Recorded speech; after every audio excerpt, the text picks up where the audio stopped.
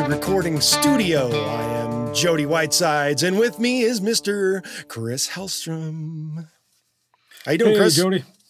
I am doing okay. Just okay, huh? A little worn out, but Worn I'm out? a pro. I'll try to rise above. Rise above. You know what that makes me think of? What's that? Spinal Tap.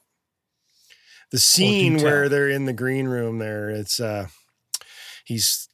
they're getting ready to go on and do their show, and they're doing this thing, and he's talking to his manager and saying, I don't like this. It's something about the green room food, and he's having trouble with it. And he's having this whole issue of like, the food is not up to snuff for what he wants to be a professional. And the manager's hoping that it's not going to be an issue. And he's like, no, I'm a professional. I will rise above. Right. It's the whole bread folding folding thing. And he's like, well, why would you fold the bread? And it's like, the manager's like, well, you don't fold the bread. You'd fold the meat. It's like, but I don't want folded meat. Yeah. Yeah. That's that's just an awesome movie. Awesome movie. I was telling, as a matter of fact, one of my students about that movie. He hadn't seen it. He's a younger cat. And that's like required watching for anybody that wants to be an actual musician.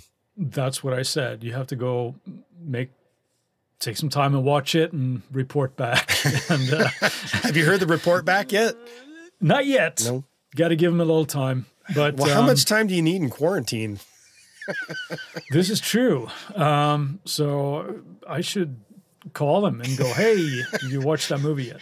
Yeah. Take 2 hours, damn it. Just get it done. Right. Yeah. No, there's so many great lines in that, where, they were still booing him when we went on stage. We had to apologize with our set. Right. Yeah. It was awesome. Kind of what we should do with the intro to this podcast. But you want to apologize? No, just but sit I here am like going it to was save not it. my set. I'm gonna save it right now. Oh, okay. Because there is a scene in Spinal Tap when they're in the recording studio and they're tracking guitars at the same time, and he keeps messing up. And what are they doing? They're layering guitars. And yes, that's what we're going to talk about today. Oh, well, how about them apples? We're talking about how to layer guitars when we're tracking to get a fuller sound, and this is going to be a 4-part. Yes. 4-part. That was 8. This is 4. Or this is 4, and that was 4, and that was 8. So I'm going to go back and forth. It's 4 parts. Part 1 is today. Yes. Yes. So this will be, like you said, a 4-part thing. It will go into more meat as we go along. But today we're talking about layering guitars and why do we do that.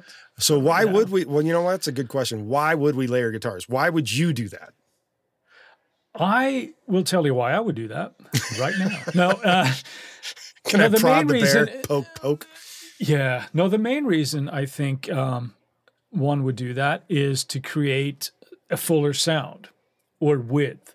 So the typical part would be maybe, say if you got like a rock track, you might have just the same part performed twice, left and right, just to create a bigger, fuller sound. So, having more impact essentially of that. That's the hope anyway. That is the hope. Yeah. If you're doing it right. Doing that, or could be also inside parts. Let's say that you've double tracked or triple tracked or whatever you've done with the same performance, the same part. If you also want certain parts to stick out more, let's say it's a part of a riff that you want to really kind of leap out. Maybe just overdubbing that with a different guitar or a different amp setting or something like that. So layering stuff to create this big wall of sound. Big wall of sound. Yeah. Big wall. Big. Yeah. Big. Big. Much like that dog that just barked somewhere. I don't know if it was my end or yours. But yeah. So that's how I would do it. And one thing to point out here when we're talking about tracking it again, right? We don't want to just duplicate the track, because then you get essentially just a big mono signal of that, right? No matter. So you want those Well, slightly different things. That sounded really odd for you to say that it was a big mono signal. Is it really a big mono No, signal? big mono sound. Or is it Big mono just sound. mono? Yeah, well, I mean, It's more of mono. It's more, yeah. It's stereo and mono and more mono. That's right. Yeah, no, but instead, if don't just duplicate the part because that will not have the same impact. You need to retrack it because it's those slight differences that tend to make it bigger and thicker and juicier and harder, or all of those kind of I think I'm going euphemisms. to leave that to you. Let's move ahead, perhaps. But that would be one reason why I would layer guitars to kind of get that bigger impact. Bigger impact, make it fuller is what you're saying. You approached by saying making it bigger with mono, but maybe it's mono. It's not mono if you don't copy and paste. You play it twice, it becomes bigger sounding, hopefully because of the slight discrepancies in your playing and everything else that's going on. Correct. Yes. And we're talking slight discrepancies. Slight discrepancies. Yeah. You get a micrometer out to measure that, or how are you doing that?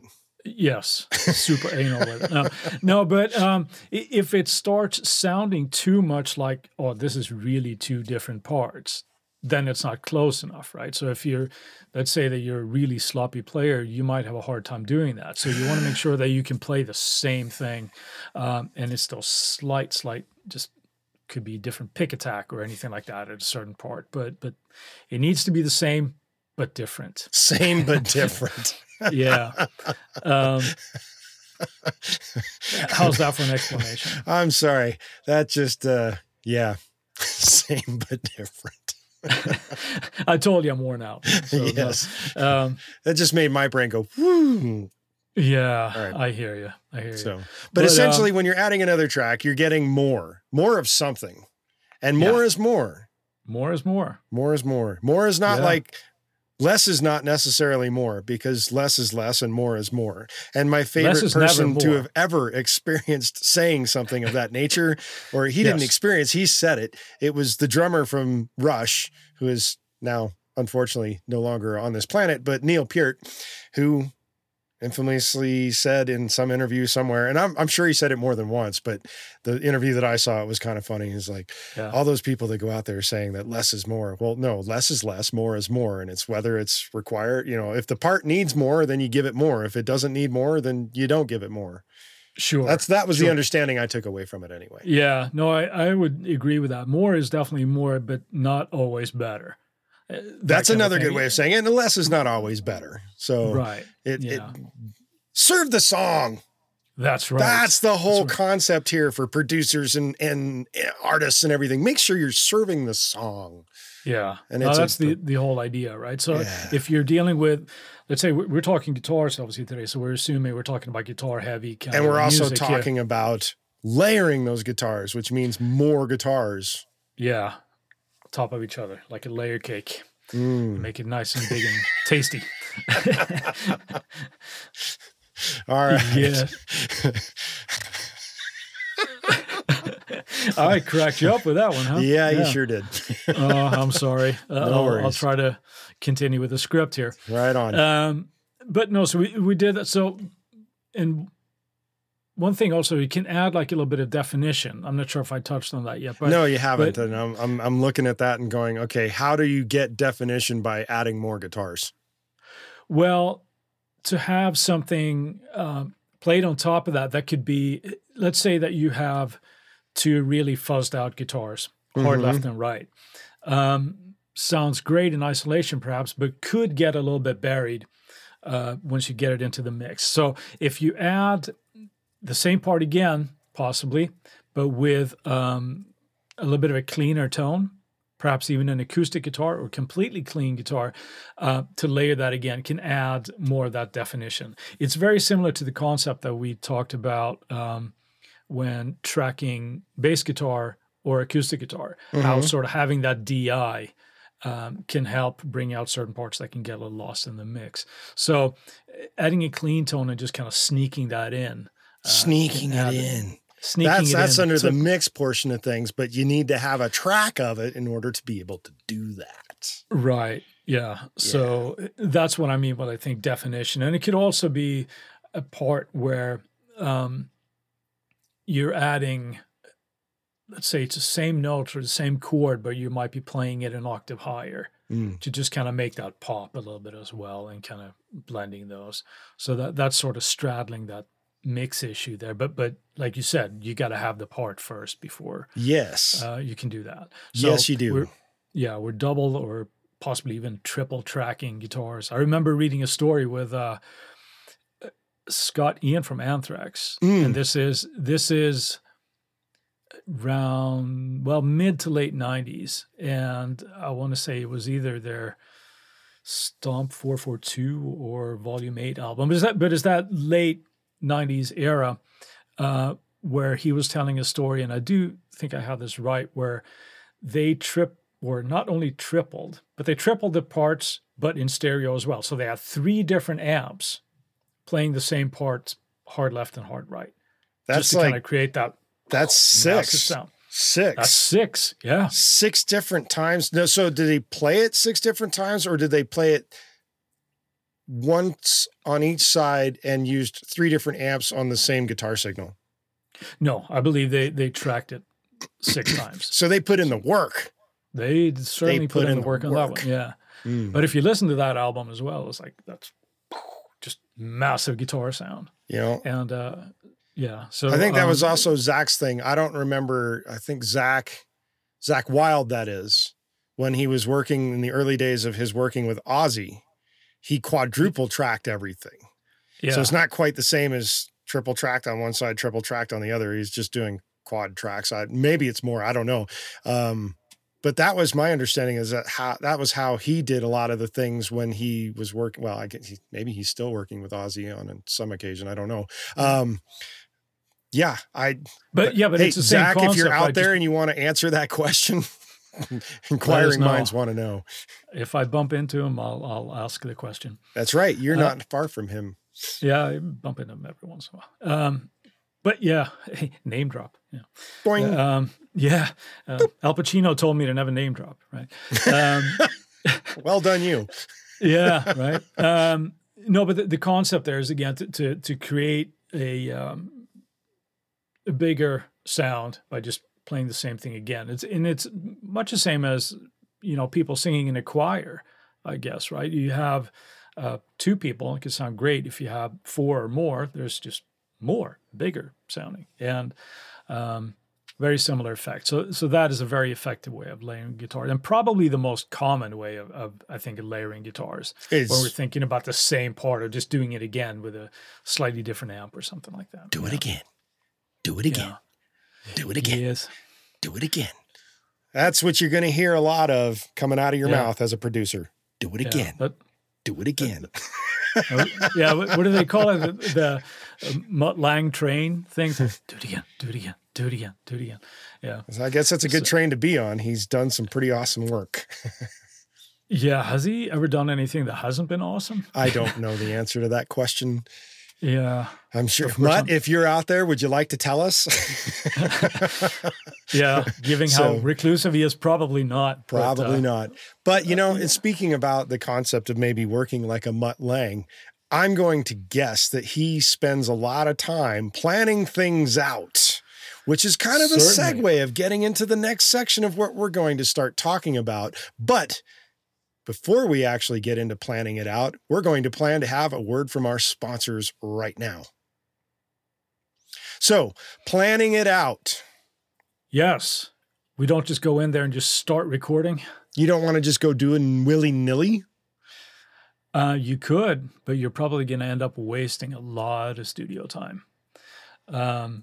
So, from my point of view, well, why wouldn't you want to waste a lot of studio time? There's bands that have done it. This is true. And I'm guessing they probably have the budget to do it too, though. Well, there's always that. Budget is a big consideration. Right. And today, probably not. But I still think I'm a big believer in trying to be as organized as possible. for me, it helps me get the job done, and it helps Sure. me to stay focused and not lose track of what it is. And as we always Having like a to good say, roadmap is what you're saying. something like that, right? Where, and as we always like to say, we want to serve the song. So I Yes. think if you start going too crazy, you can lose track of that, and you're doing yourself and, more importantly, the song a disservice by not sort of sticking to that. Would you be doing the artist a disservice by not doing that? Because as a Most definitely. producer, Yeah, if I'm sort of like a third party producer type of thing. yeah, Yeah. I think, and this goes back a little bit to other conversations where we've had, but that's hopefully a discussion you've had with a band beforehand, right? How they see their sound and how you can help them fulfill that.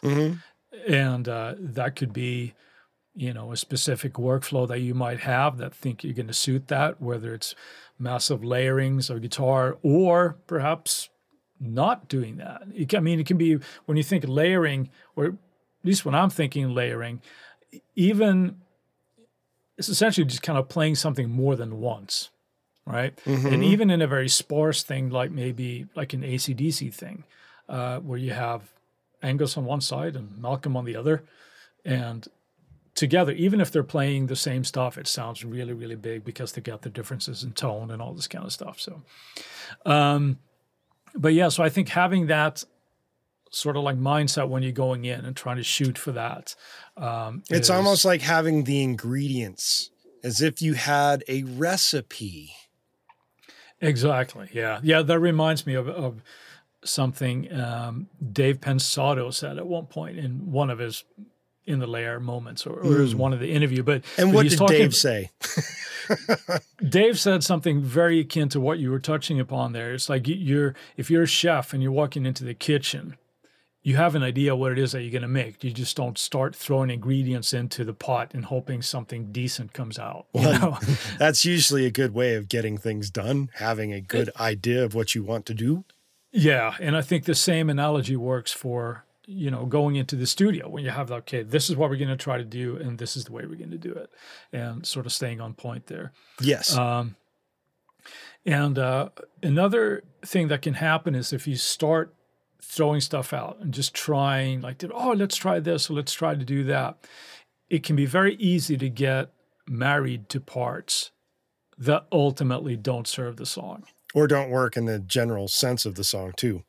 Right. Yeah. And it could be something like, I had this awesome melody going on there. Yeah, that's great, but it clashes with the vocal. With something else. Which, yeah, so speaking of which, married guitar parts and whatnot, it reminds me of a audition that I did a bunch of years ago for a band called Evan and Jaron. And I was given their material prior to having to go out of town on a trip. And they were scheduling people for like the following day kind of thing. And it was like, they're going to be doing some more auditions and we'll schedule you when you get back. So I knew I was going to be cutting my trip just a little bit short to get back in order to do this audition, because they had suddenly like hit the big time. They had a couple of songs in some movies. They were suddenly like going stratospheric with some of their songs, and they were going to go out, do some shows, and needed a guitar player and whatnot. So a buddy of mine that worked at their label gave me the material so that I would at least have it on my trip out of town. I could hear it. I could get it under my brain synapses so that when I got back to a guitar, I could hopefully be able to play it without too much trouble. Yeah. So I get back into town. I've learned these guitar parts that I had on the material that was given to me. I go in, I do this audition, I nail the shit out of it. And I can't remember if it was Evan or if it was Jaron, but one of the two of them, when we get done, turns to me, he goes, "Man, that was just really beautiful guitar playing. But where did you learn those guitar parts?" And I'm like suddenly going, it was on the material that I was given. Yeah, but that wasn't the stuff that went out to all the people for the auditions, and it's not the stuff on the actual record. Uh-oh. Where did you get this? And I'm like, I'm not about to throw my buddy under the bus who worked at the label. So I was just like, it was on the material that was given to me. And I don't know, it was just given to me. It was sent to me by messenger. I don't know who gave it to me. I was lying my ass off, but by the same token, they weren't married to those parts because they obviously didn't make it into the recorded versions that went out into the films and into radio and everything else. They just happened to be, I happened to have a pre-release version of whatever it was that they did that had the parts on there. So yeah, that's a good example of like not being married to parts. That's funny. That's and funny. Of course it didn't net me the gig because obviously they were very concerned as to why I had something that was not released.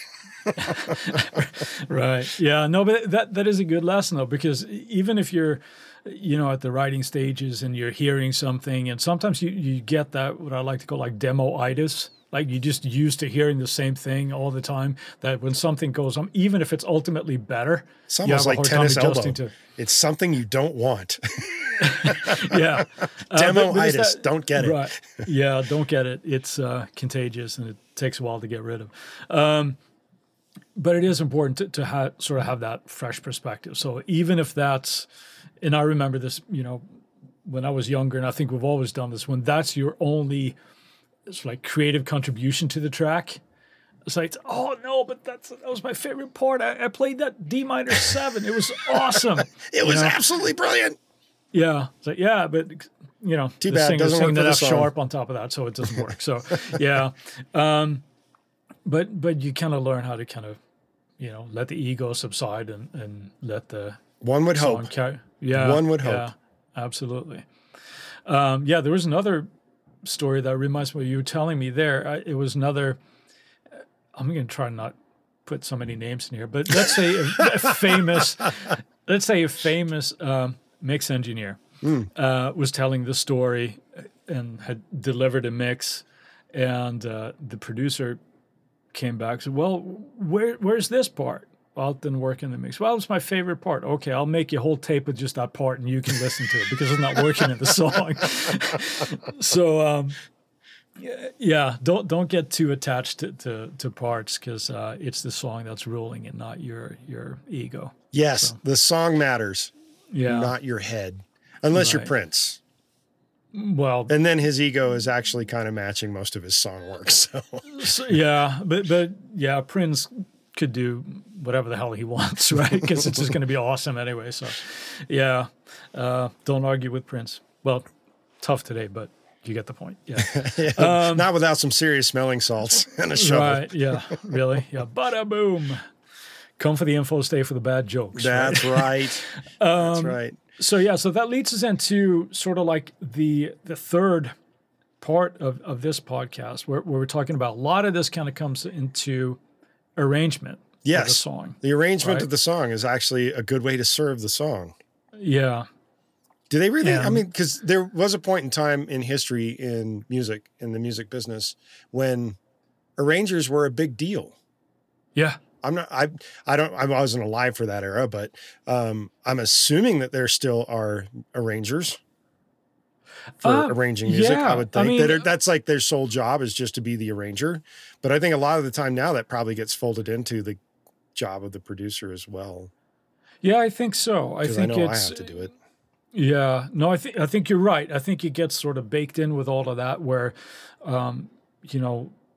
things that used to be like 4 jobs, right? Let's say the arranger, the producer, the engineer, and the coffee guy, right? Consolidating. It's the way the industry goes now. But, cover it up. Don't do it again. Yeah, but it is a very important part of it to sort of have that where... The ability to arrange, yes. Yeah. And so let's just touch on that a little bit before we go into the nitty here of doing that with guitar parts. But when you're talking arrangement, what is that you're referring to when you're talking about arrangement? It's a combination of how the instruments are going to interact with each other. And if we're talking specifically about guitars, oftentimes if you're using the same guitar with the same amp with the same guitar player, and you have them playing the same thing over and over again, hopefully it's going to be able to be translated to multiple takes of kind of the same thing. But at the same time, it's not really adding a whole lot to the sound. because it's a whole lot of the same. Because you're using Yeah. the same guitar, you're using the same amp, you're using the same stuff. So it's kind of like, that's not, I mean, it's arranging in a sense, but it's not smart arranging in my mind.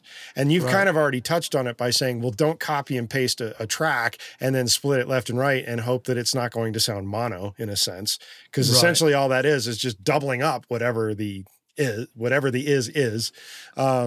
So for me, arranging, especially if I'm arranging multiple guitar parts, means that I'm going to choose different guitars with different amps to get different sounds to kind of increase the amount of spectrum that's happening from the guitar.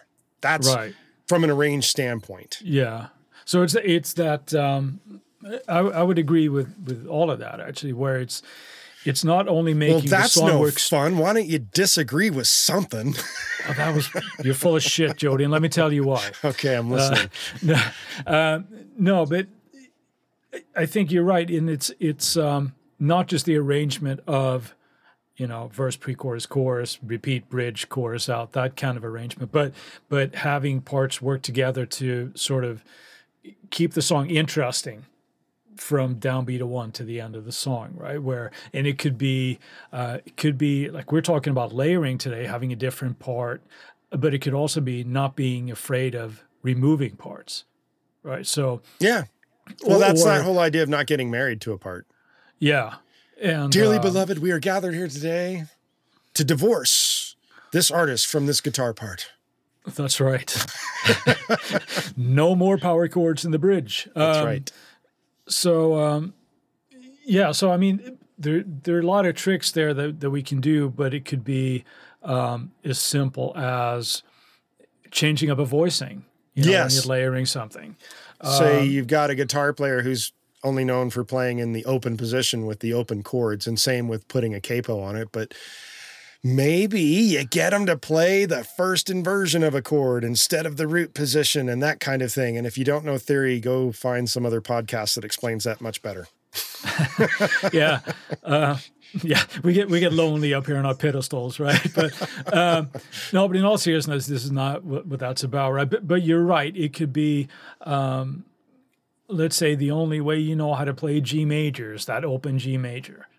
But Yes. maybe playing it in a different, inversion, like you said, up on the 10th fret, or doing it just with a bar chord instead, or what have you, can just give breadth and width to a sound. That's right. Use different strings. That's also a concept of being able to get different voicings. So you play the Yeah. D major on your top 3 strings and you play it again on the low 3 strings in a different spot that gets you the same sound. It's Yeah. going to sound different even though it's the same voicing.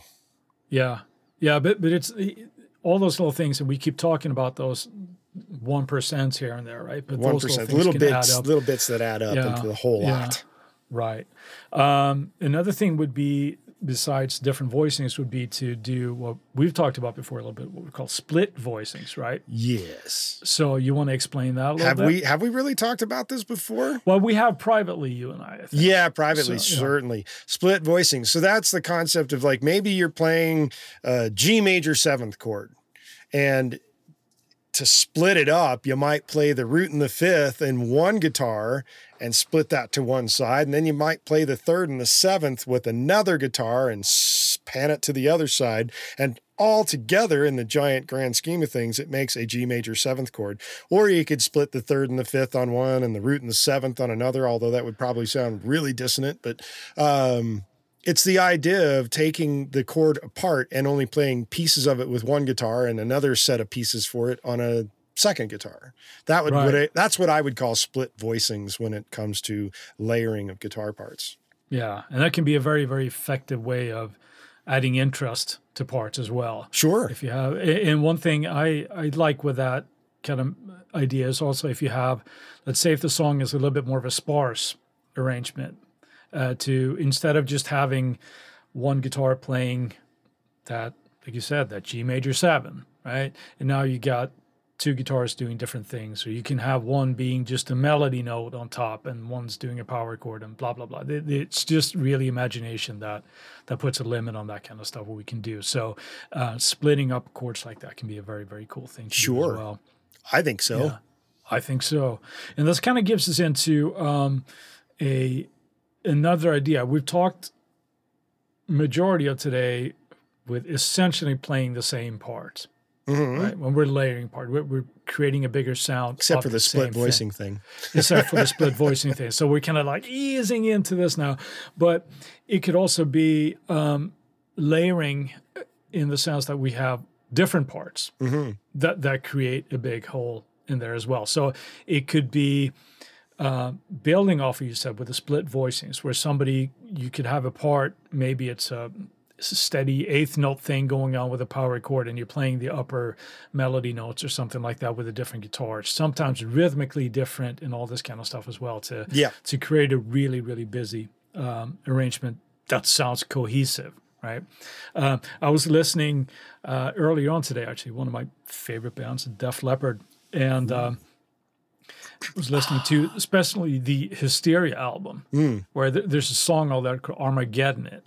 Yep. And that's just a case study of what I'm kind of talking about right now. It's like world championship in guitar parts, just like left and right and everywhere. As if there were an Olympics of guitar playing. Yeah, because then, again, Mutt Lange there, but note for note. That's probably, every one of those notes was probably recorded individually. They did that on a couple of songs. And that was one of those Mutt Lange things where he's like, no, I want this chord to hit all at the same time. Yeah, no cascading whatsoever. Which that's minutia stuff. Right? Where, no, I don't want to hear the pick go across a chord. I want to hear all at the same time.